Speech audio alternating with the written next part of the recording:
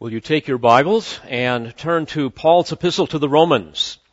We come again to our verse-by-verse study of this amazing epistle to the early church that has such practical implications for each and every child of God, even this day. Romans chapter 15. This morning, I would like for us to focus on the first 6 verses. Let me read them to you. Now, we who are strong ought to bear the weaknesses of those without strength, and not just please ourselves. Let each of us please his neighbor for his good, to his edification. For even Christ did not please himself, but as it is written, the reproaches of those who reproached thee fell upon me. For whatever was written in earlier times was written for our instruction, that through perseverance and the encouragement of the Scriptures we might have hope. Now may the God who gives perseverance and encouragement grant you to be of the same mind with one another according to Christ Jesus, that with one accord you may with one voice glorify the God and Father of our Lord Jesus Christ. I trust that you have come to this place this morning with a passion to worship our God who reigns, and to learn more of what it means to submit to His Lordship. I think it is good for you to understand that the primary role of every preacher of the gospel is to restore the sheer awe of God in your heart, to put His grace and His glory on display, so that we might fall down and worship Him and magnify His name, that we might see the light of the knowledge of the glory of God in the face of Christ. One great old preacher, Cotton Mather, over 300 years ago in New England, said this, quote, "The great design and intention of the office of a Christian preacher is to restore the throne and dominion of God in the souls of men." You see, my friends, the throne of our heart is typically occupied by things other than God, because our hearts are prone to be awestruck by things other than God. Therefore, we erect idols in our heart and we worship them. Before we look at the text this morning, I want to remind you of these facts because there is a worship war going on right now in most every heart in this room. You see, every one of us are driven by self-love, by self-will to pursue things that we foolishly think will satisfy the cravings of our flesh. Things that we find far more wonderful than God. Today, God competes for your attention, even right now. I know that as a pastor, whenever I come before you, I'm competing with idols in your heart. I'm competing with young girls who are more concerned about being seen on Facebook and being seen in the right clothes than they are being seen by God as one who trembles at His word. I know that I'm competing with young men who are more awestruck by video games and their cars and their trucks than knowing and loving the God who created them.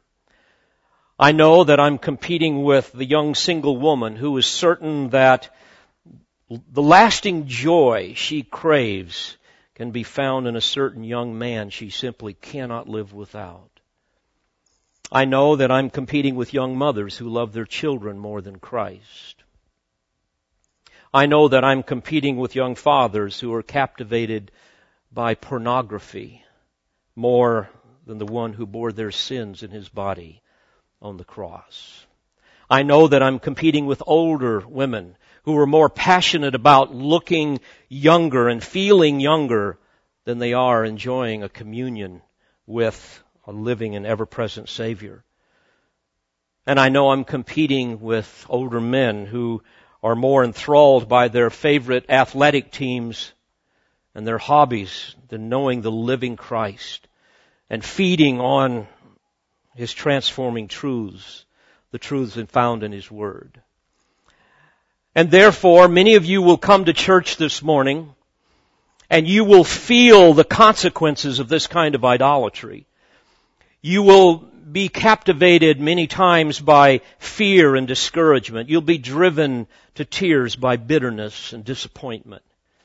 Many of you will struggle with fears and boredom, loneliness, some full of envy and jealousy of other people. You will have no appetite for the Word of God. For most, you have spent more time on Facebook this week and watching television than you have nourishing yourselves on the Word. Bottom line, you will no longer have an awe of God's mercy and His grace. You will no longer be captivated by His steadfast love. You will no longer be lost in the sheer wonder of His sovereign rule over your life. You will no longer be thrilled by His presence and emboldened by His power. No, your smartphone is far more intriguing than God. Beloved, whenever we lose our awe of God, whenever we find ourselves no longer lost in just the wonder of the gospel, our flesh will pursue false gods. And we will become enthralled with idols of our own making and of our own choosing. And Satan has 1,000,000 of them to choose from. And my responsibility and privilege is to present to you the glory of God so that you might see Him afresh and forsake your idols. For He alone is able to heal and forgive and transform and satisfy our souls. And as we examine His Word, we see His glory. And through His Word, we find the Spirit of God evoking within us that sense of wonder and awe that causes all of the fleeting pleasures of this world to just pale in insignificance. So I would humbly ask you, as a minister of the gospel, to repent of those wicked things that you find so awesome, a word that is so terribly overused these days. Forsake those idols and listen with a heart that craves the majesty and the supremacy and the glory of our unfathomable God. So allow me to put His glory on display this morning by looking at this passage of Scripture that we have before us, because the ultimate purpose of the Word is to produce worship. And here today, God is going to speak through His Word regarding our behavior towards one another. Now bear in mind that the most important commandment, the supreme commandment, is for us to love the Lord our God with all of our heart, soul, mind, and strength. And the second, to love our neighbor as much as we love ourselves, which is a whole lot. Knowing that this is going to be difficult for us at times, even in the body of the church, the Lord has given us great instruction to teach us how to get along. By way of review, in chapter 14, verse 1, He tells us that we are to accept the one who is weak in faith. You will recall, and from our study, that the one who is weak in faith is one whose faith is not strong enough to enable him to fully perceive his liberty in Christ. His conscience is poorly informed in certain areas, and therefore it holds him to non-essentials and self-imposed restrictions, often things from his religious past, things that God neither commands nor condemns. In the first century church, you will recall that some Christians that had been converted from Judaism struggled with this. They were reluctant to abandon certain aspects of the Mosaic law under the Old Covenant, issues pertaining to certain foods and drink and the observance of the Jewish Sabbath and things that went along with that. And some Gentile Christians had similar issues that they struggled with concerning drinking wine or eating food that was sacrificed to idols. And many of these folks refused to believe that these things really didn't matter to the Lord anymore, that under grace there was liberty, there was freedom. But those convinced otherwise, Paul labeled the weak in faith. And those who understood their freedom in Christ and were not encumbered with self-imposed restrictions and rules, whose conscience was accurately informed by the Word of God, he calls strong in chapter 15 and verse 1. Now again, by way of reminder, here at Calvary Bible Church, for the most part, we don't quibble over those kinds of things, those disputable matters of certainly eating meat sacrificed to idols. I don't think any of us have a struggle with that, because that doesn't happen in our society. But we do struggle with other things. We all bring our religious and cultural baggage with us in our Christian life. For example, I was thinking, as I talked with a couple of other pastors recently, that over the 18 years that I have spent here at Calvary Bible Church, there has never been a single season of ministry that has gone by without someone complaining about the style of the music or the instruments or the kind of accompaniment, or on and on it goes. And so what do? We learn that we should still respect those with whom we differ, and we try to find common ground. Another non-essential that I'm dealing with right now with 3 other churches in other parts of the country, consulting with them, has to do with the church being literally ripped apart by a new movement called Family Integrated Church, where they don't believe in children's church or Sunday school or youth ministries, and for them it is taboo to separate families for age-appropriate training and fellowship. And they have studied some well-meaning and I'm sure godly men who I believe have tortured the Scripture to somehow advance their point of view and expecting everybody else to agree with them. Believers fuss over all kinds of things. Sabbath day restrictions. We've dealt with that some here at our church. Use of alcoholic beverages, tobacco, pumpkins, dressing up on Halloween, whether or not to celebrate Christmas or Easter. There are those who are opposed to birth control and those who aren't. Cremation versus burial. I mean, it just goes on and on and on. God knows the power of our flesh to fight over non-essentials and get distracted from what's really important. So He gives us these things in His Word. And He really is answering the question here, how are the strong supposed to treat their weaker brothers and sisters that are hung up over things that really don't make a hill of beans difference to the Lord? Things that many times cause us to criticize and condemn and fight and bicker and break fellowship. Well, in chapter 14 and verse 1, he says, accept them. And basically, as we have learned, we are to accept them even as God has accepted them. We are all to bear with one another in love. And Paul is going to go on to exhort the weak, those that tend towards some of these things, to stop being divisive in their condemnation towards the strong in verse 3 of chapter 14. And also he will tell us in chapter 14, therefore let us not judge one another anymore. Verses 19 and 20, he tells us that we are to pursue the things which make for peace and the building up of one another. Do not tear down the work of God for the sake of food. Beloved, I might add that the more we focus on just the wretchedness of our own heart, the more we see ourselves in daily need of Christ's presence and power in our life and His transforming grace, the less we will be inclined to point our fingers of condemnation towards our brothers and our sisters. How quickly we get distracted from what is really important, and that is a gospel-centered life with all of those implications. So if I can put it this way, we do not need preference police and rule Nazis running around in the church, nor do we need freedom fighters flaunting their freedom and condemning those that don't agree with them and trying to violate their conscience, which will ultimately drive people into a deeper form of legalism. So we now come to chapter 15.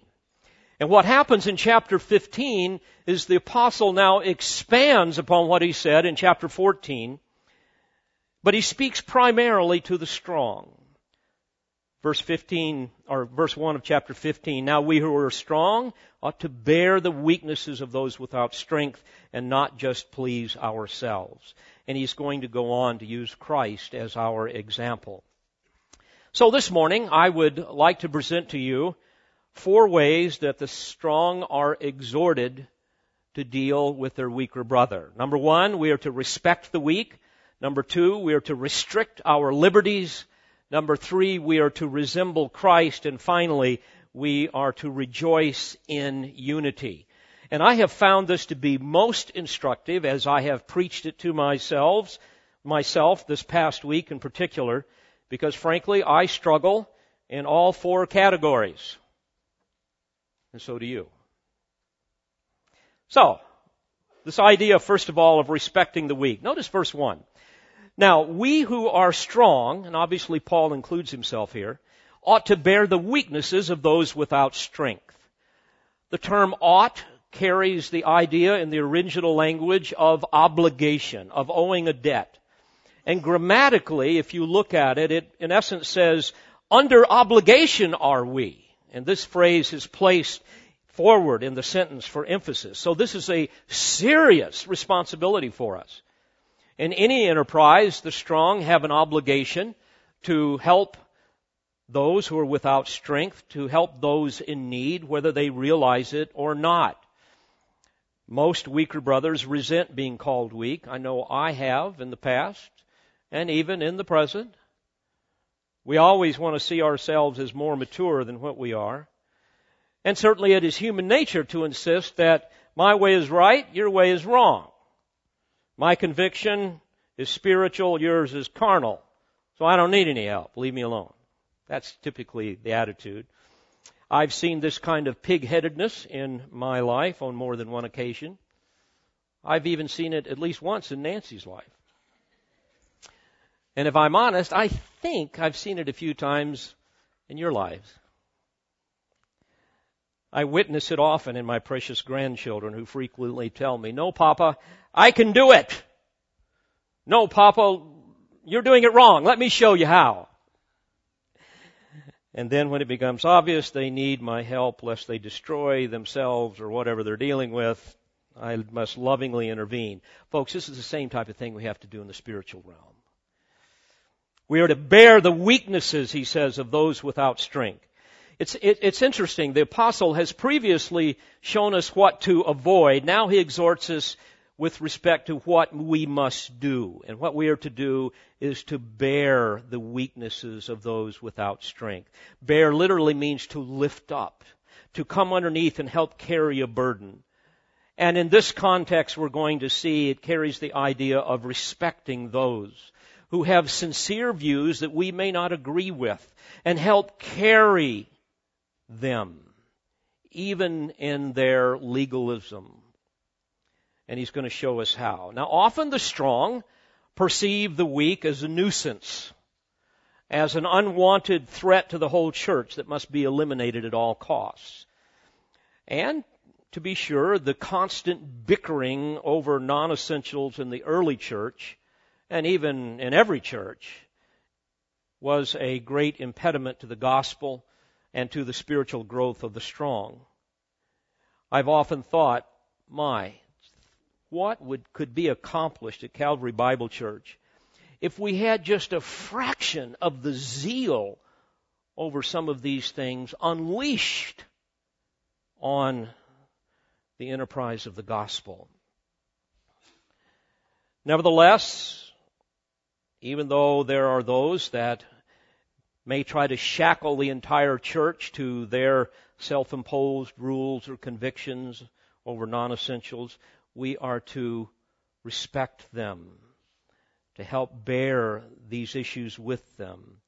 And even as there was a rule in ancient caravans for the strong to help carry the loads of the weak, that they might be carried along and not left behind, we are to do the same thing with our more legalistic brethren, and do so with a spirit of loving forbearance, They are not a nuisance. They are our brothers and sisters in Christ. And I'm glad that some of you have been forbearing with me.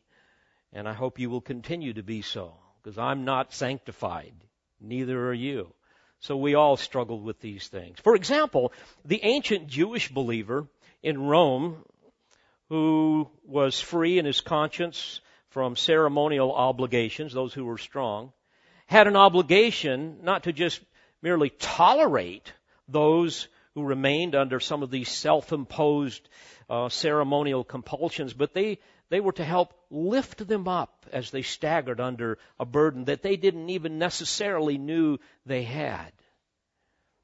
Now, what does this look like practically? Well, as we're going to see, it's the idea of respecting them in love, not considering them a nuisance, not being critical or condescending, certainly never being a stumbling block, as we have studied, and causing them to violate their conscience, but come alongside of them, supporting and exhorting them to maturity. Now, this is important. It does not mean that we should all capitulate to their convictions and force the entire church to adopt their position. This would be divisive within a body. I've seen this happen before. Nor does it mean that we not confront them if they become divisive. But we respect them. We support them in love and practical consideration. And we even avoid exercising some of our own liberties that might unnecessarily wound their conscience. And even in church policy, we try to find middle ground, to be conciliatory and sensitive, not combative or demanding. So we are to respect the weak. Secondly, we are to restrict our liberties. Again, notice verse 1. Now we who are strong ought to bear the weaknesses of those without strength, and not just please ourselves. Let each of us please his neighbor for his good, to his edification. So here he exhorts us to self-sacrifice, to forfeit certain legitimate liberties that might hurt our brother, as we saw in verse 15 of chapter 14. For example, in the early church, if you were a Gentile, strong in the faith, and you went out to eat with one who was weak, who just could not bring himself to eat meat sacrificed to an idol, you wouldn't eat that. You certainly wouldn't serve that to him. You would respect that, even though it really doesn't matter to the Lord. Or if you were a Jew, or if you were with a Jew, I should say, that simply could not bring himself to eat meat that still contained any blood, or any animal that had been killed by strangulation, or animals that were considered unclean, like pork, you're not going to have him over and serve a pork chop. You're going to respect that and even restrict your own liberties. Now, we must understand that in the body of Christ, there is a wide variation in spiritual knowledge and maturity among believers.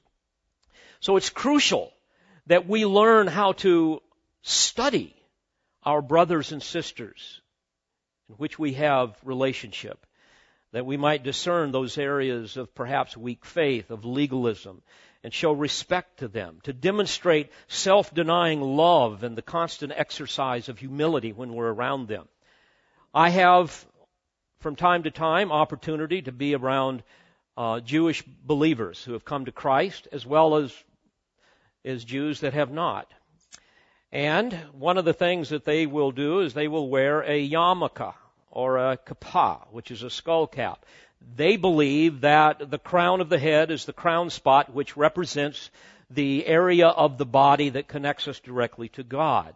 And the yarmulke, for them, covers this spot in respect to God. It even symbolizes man's capacity to be directly connected to God. And so many Jews will wear it when they pray or when they study the Torah. And some will wear it all the time as a sign of submission to God. Now, that's not commanded in Scripture and is not condemned. And when I'm around them, I don't have to wear that. By the way, if those of you that will come with me to Israel this October, we will go down to the Wailing Wall and they will have the yarmulkes that you will put on. And my liberty in Christ says, I don't have to wear that. But my love for other people will say, I'm going to wear that. That's fine.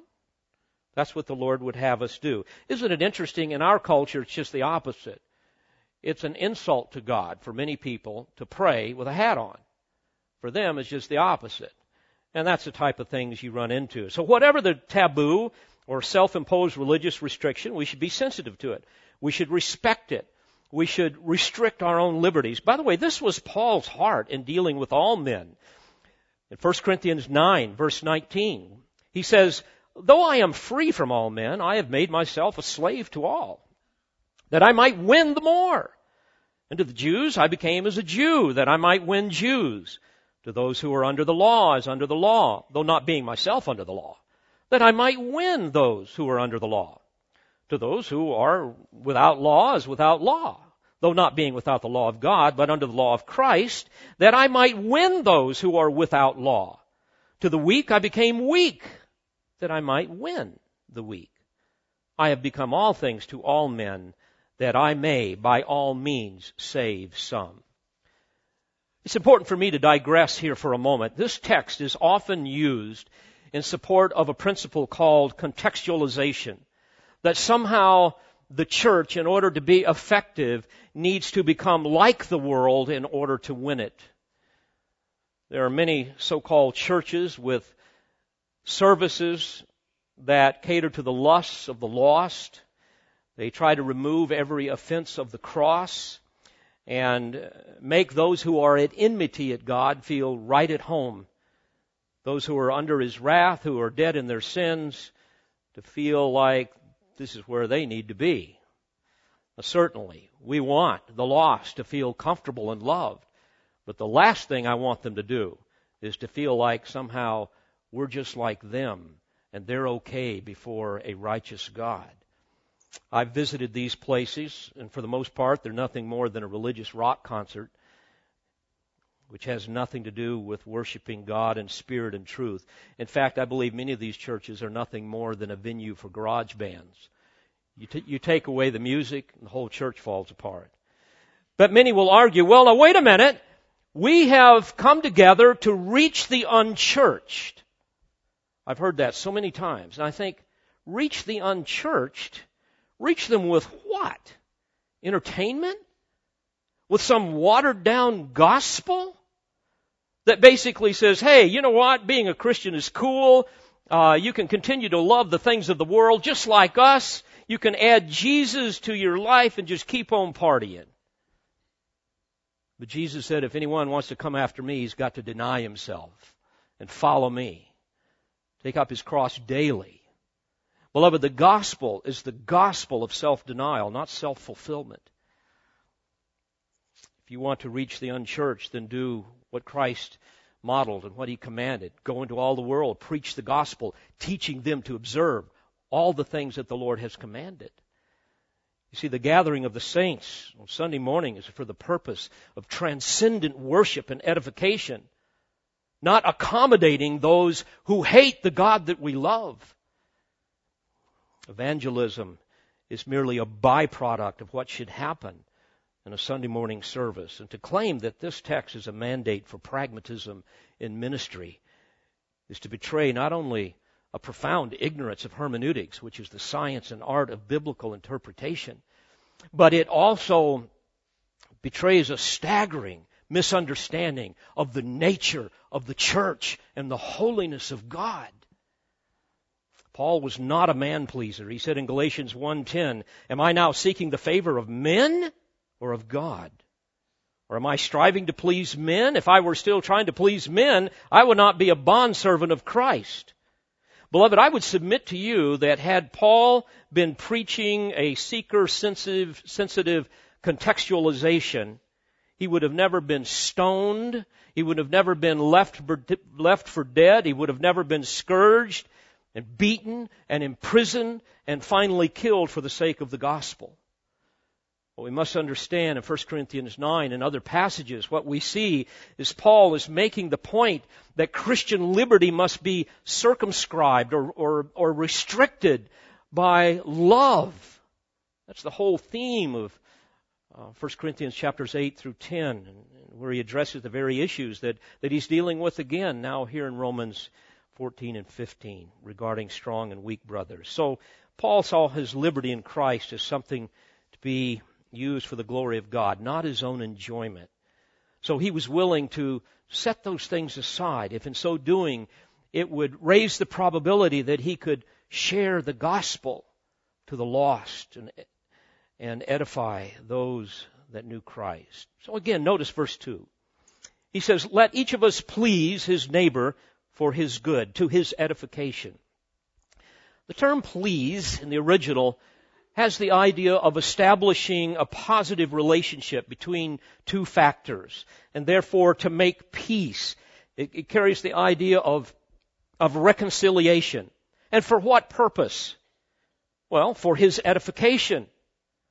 A term which properly means, in the original, the erection or the building of a building.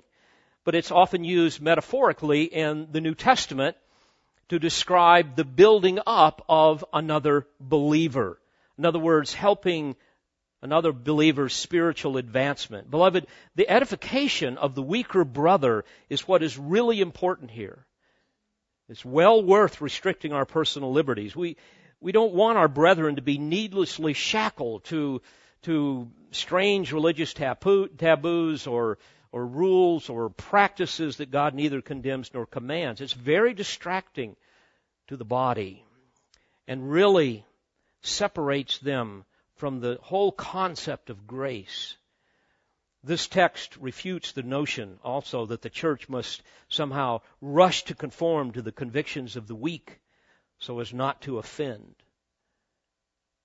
To do that would allow the weak to control the church and permanently shackle every member to their level of immaturity. And that can have a devastating impact on the church. It can suck the life right out of a body of believers. Instead, he says we are to please our neighbor for his good, to his edification. We should be conciliatory for the purpose of building them up. That's the idea. You remember verse 19 of chapter 14. Let us pursue the things which make for peace and the building up. There's the term again. The building up of one another. And my friends, you don't do this with a my way or the highway kind of attitude. No, you respect the weak. You restrict your own liberties that you might not offend, that you might gain an audience in their life, that you might help them grow, that you might develop together the same mind. I would remind you of Ephesians 4, beginning in verse 12. And here God speaks of how He has given to the church teaching shepherds, pastor teachers. Why? He says, for the equipping of the saints, for the work of service, to the, here it is, building up of the body of Christ. Why? For what purpose? Until we all attain to the unity of the faith and of the knowledge of the Son of God, to a mature man. Unity of the faith here is not some kind of subjective unity. It is not some kind of ecumenism where we all just are people of faith that all hold hands regardless of what we believe and sing kumbaya. This is speaking of an objective unity, of doctrinal unity. Paul speaks of this in Philippians 2, verse 2, that we are to be like-minded. We are to be of one accord, of one mind. Philippians 3:16, walk by the same rule. Let us be of the same mind. So, beloved, this must be the attitude of our heart. So the strong are to respect the weak, restrict their liberties. And thirdly, we are to resemble Christ. He is our supreme example. Notice in verse 3, for even Christ did not please himself, but as it is written, the reproaches of those who reproached thee fell upon me. As always, the Holy Spirit uses the perfect passage to illustrate his point, a passage from the Old Testament. He's quoting David here in Psalm 69, verse 9, who was a type, a picture of Christ. If we had time, we would go back to Psalm 69 and verse 9, and we would learn more of that whole psalm. But let me just give you briefly what that text says. David says, for zeal for thy house has consumed me, and the reproaches of those who reproach thee have fallen on me. You see, David had a passion for the holiness and glory of God, and he was determined to please him, come what may. And he faced enormous persecution. And even in the face of ignominy or humiliation, he followed the Lord. He had become the punchline of the jokes of fools, and in so doing, he was absorbing the arrows of hatred intended for the Lord himself. And likewise, Christ, the great mediator between God and man, became the substitute for God as well as man, in that on the cross he bore the reproaches aimed at God as well as the sins committed by man. So think about it. If Christ did not please himself, whom did he please? He came to please the Father. And we are to be like that in how we function in our life. You remember in John 4:34, Jesus told the 12, "My food is to do the will of him who sent me and accomplish his work." Is that your heart? He told the vast crowd in Capernaum in John 6:38, "I have come down from heaven, not to do my own will, but the will of him who sent me." And we see this so beautifully, so vividly pictured in Paul's description of Jesus while he was here on earth in Philippians 2, beginning in verse 5. There he tells us, "Have this attitude in yourselves, which was also in Christ Jesus, who, although he existed in the form of God, did not regard equality with God a thing to be grasped, but emptied himself, taking the form of a bondservant, and being made in the likeness of men, and being found in appearance as a man, he humbled himself by becoming obedient to the point of death, even death on a cross." Beloved, this is the kind of selflessness that should characterize each one of us. A humility that is so powerful that we are willing to set aside our own liberties, even if it means being mocked and ridiculed, and we are to follow Christ and proclaim Christ regardless of the consequences. And certainly today we find ourselves increasingly under attack by those in our culture. Bible-believing Christians are now the butt of jokes and the favorite subject of comedians. And I might add parenthetically that all of this is going to grow worse as God prepares the world for the Antichrist and the pre-kingdom judgments that will occur just before he returns. So, beloved, we need to look often upon the face of our Savior on the cross, to be reminded of of God's hatred for sin, and God's grace towards us who will believe. And when this is the habit of your contemplation, you will gladly humble yourself to please Christ as well as your brother, come what may. Jesus said, "If you love me, you will" what? "You will keep my commandments." Now, how did Jesus do the will of his Father in the midst of such suffering and temptation? The answer can be found in many passages, but certainly in Jesus' response to the first temptation that Satan presented to the famished Son of God, where he said, "Command these stones become bread." And Jesus answered in Matthew 4 and verse 4, "It is written, man shall not live on bread alone, but on every word that proceeds out of the mouth of God."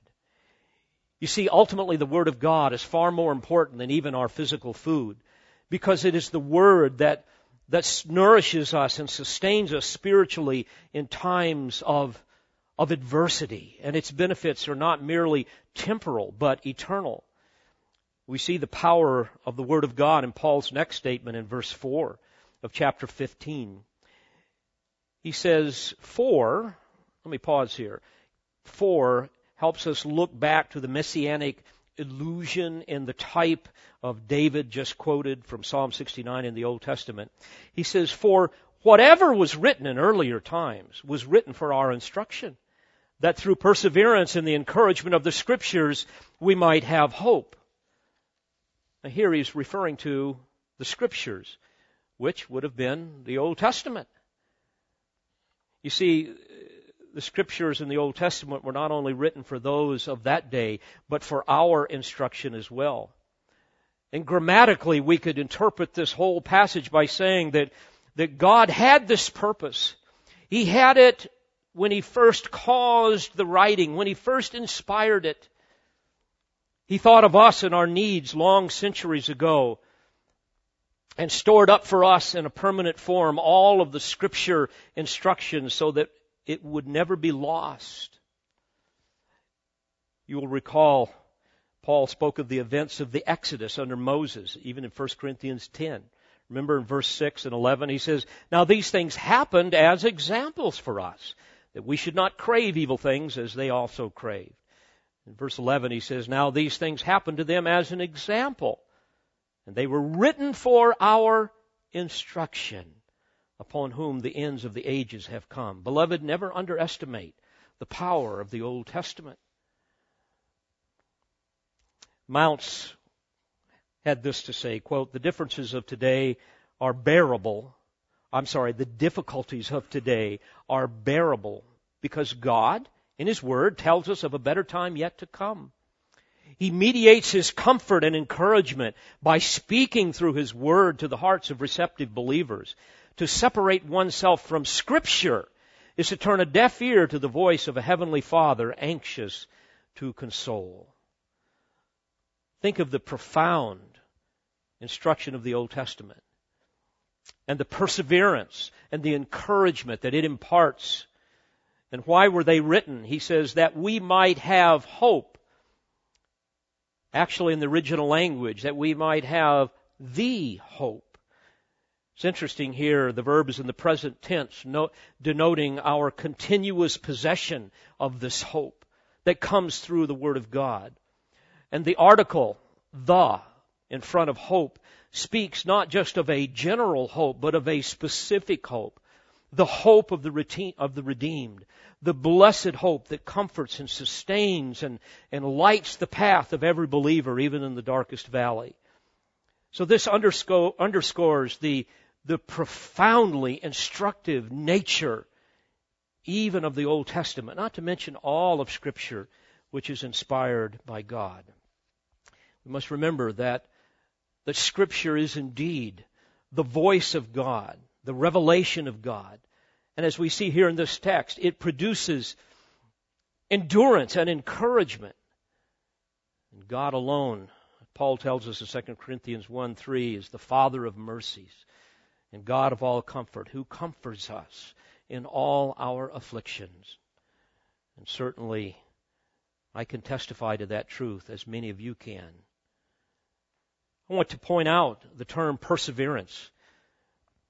It means to stand fast. It means to wait, to endure, to bear patiently. In fact, it closely resembles the idea of patience, enduring all that the Lord sends our way as we serve Him in faith and obedience. James tells us this in chapter 5, beginning in verse 7. "Be patient, therefore, brethren, until the coming of the Lord. Behold, the farmer waits for the precious produce of the soil, being patient about it until it gets the early and late rains. You too, be patient. Strengthen your hearts, for the coming of the Lord is at hand." Then notice what he says. "Do not complain, brethren, against one another, that you yourselves may not be judged. Behold, the judge is standing right at the door." Of course, following Christ while enduring persecution is hard, even as it is hard to persevere in selfless love towards other believers who are sometimes hard to love. Now, how do we do it? What is God telling us here? We are to rely on the instruction of Scripture. And even though He's speaking more specifically to the Old Testament, certainly it would include ultimately all of Scripture. But as I think of the way the Old Testament has impacted me over the years regarding how to deal with people, I have found much instruction as I studied the lives of Moses and Joseph and Daniel and David and so forth. Through Scripture, He gives us not only the power to persevere, but also the joy, notice, of encouragement, He says. This carries the idea of comfort as well as the idea of admonition. And why? That we might have the hope. Beloved, if you feel hopeless, it's because you don't know the Word of God and you're not submitting to it. In Psalm 130, we find a great message of hope. Sometimes it's called the Psalm of Hope. In verse 5 we read, I wait for the Lord, my soul does wait, and in His word do I hope. And he says in verse 7, O Israel, hope in the Lord, for with the Lord there is loving kindness, and with Him is abundant redemption. On the afternoon of May 1738, John Wesley had listened to and had been moved by the singing of Psalm 130 as the Vespers in St. Paul's Cathedral, or I should say at the Vespers in St. Paul's Cathedral in London, which, by the way, is a magnificent building. You could fit our entire church just in its dome. That very evening, he attended a reading of Martin Luther's preface to Romans in a meeting house at Aldersgate. Unable to continue his resistance against divine revelation, Wesley believed the gospel of Jesus Christ and was wonderfully converted. My friends, that's the power of the Word. Apart from the hope revealed by God through His Word, we have no hope. For this reason, we should share the heart and the habit of the psalmist who declared in Psalm 62 and verse 5, My soul, wait in silence for God only, for my hope is from Him. And then in Psalm 119, verse 116, sustain me according to Thy word, that I may live, and do not let me be ashamed of my hope. So what is Paul saying here? It's simply this: the only way that we can resemble Christ in humility and self-sacrificing love as we interact with our brothers and sisters in Christ is to submit to His Word and practice it. And when we do, we will not only edify our weaker brother, but we will also find perseverance and encouragement and enjoy the specific hope known only to those who are hidden in Christ. That glorious mystery that Paul talked about in Colossians 1:27, which is Christ in you, the hope of glory. So finally, not only are we to respect the weak, restrict our liberties, and resemble Christ, but we are to rejoice in unity. This is such a magnificent benediction to close with this morning. And I might add that Paul often interrupts his arguments to burst forth in powerful and prayerful praise. This passage brings such encouragement to my heart. He says in verse 5, Now may the God who gives perseverance and encouragement grant you to be of the same mind with one another according to Christ Jesus, that with one accord you may with one voice glorify the God and Father of our Lord Jesus Christ.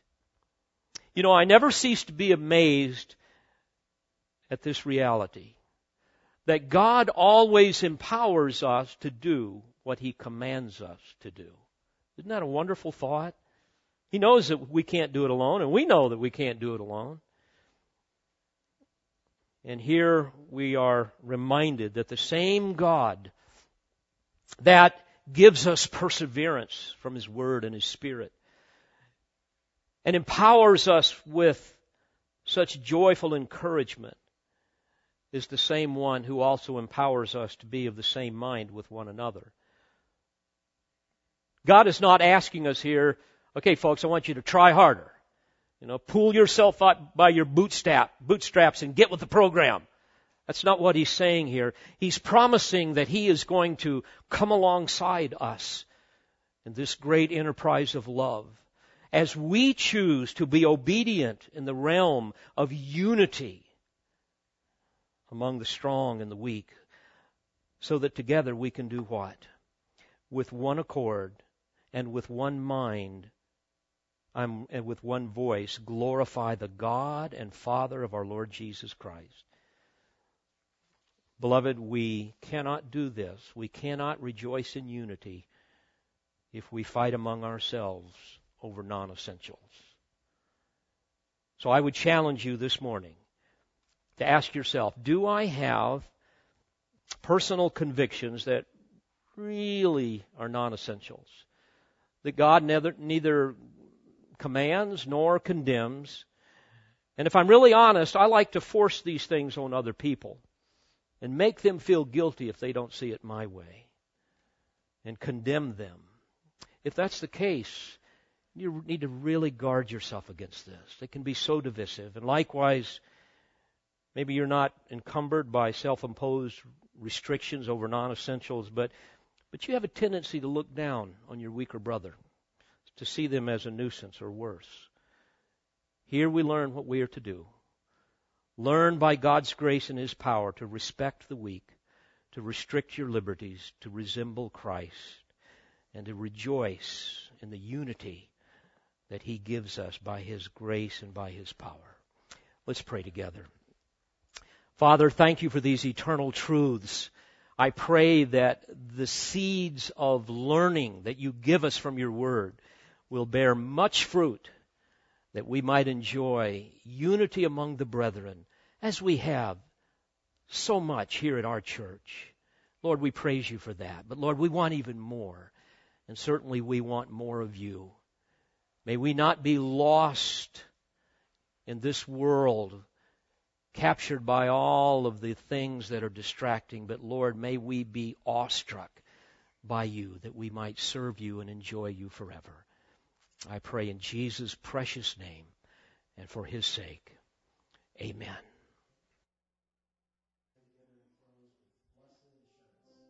We pray you've been edified by this presentation. You've been listening to pastor, Bible teacher, and author Dr. David Harrell. For more information or for other messages from Dr. Harrell, please visit the Olive Tree Christian Resources website at otcr.org.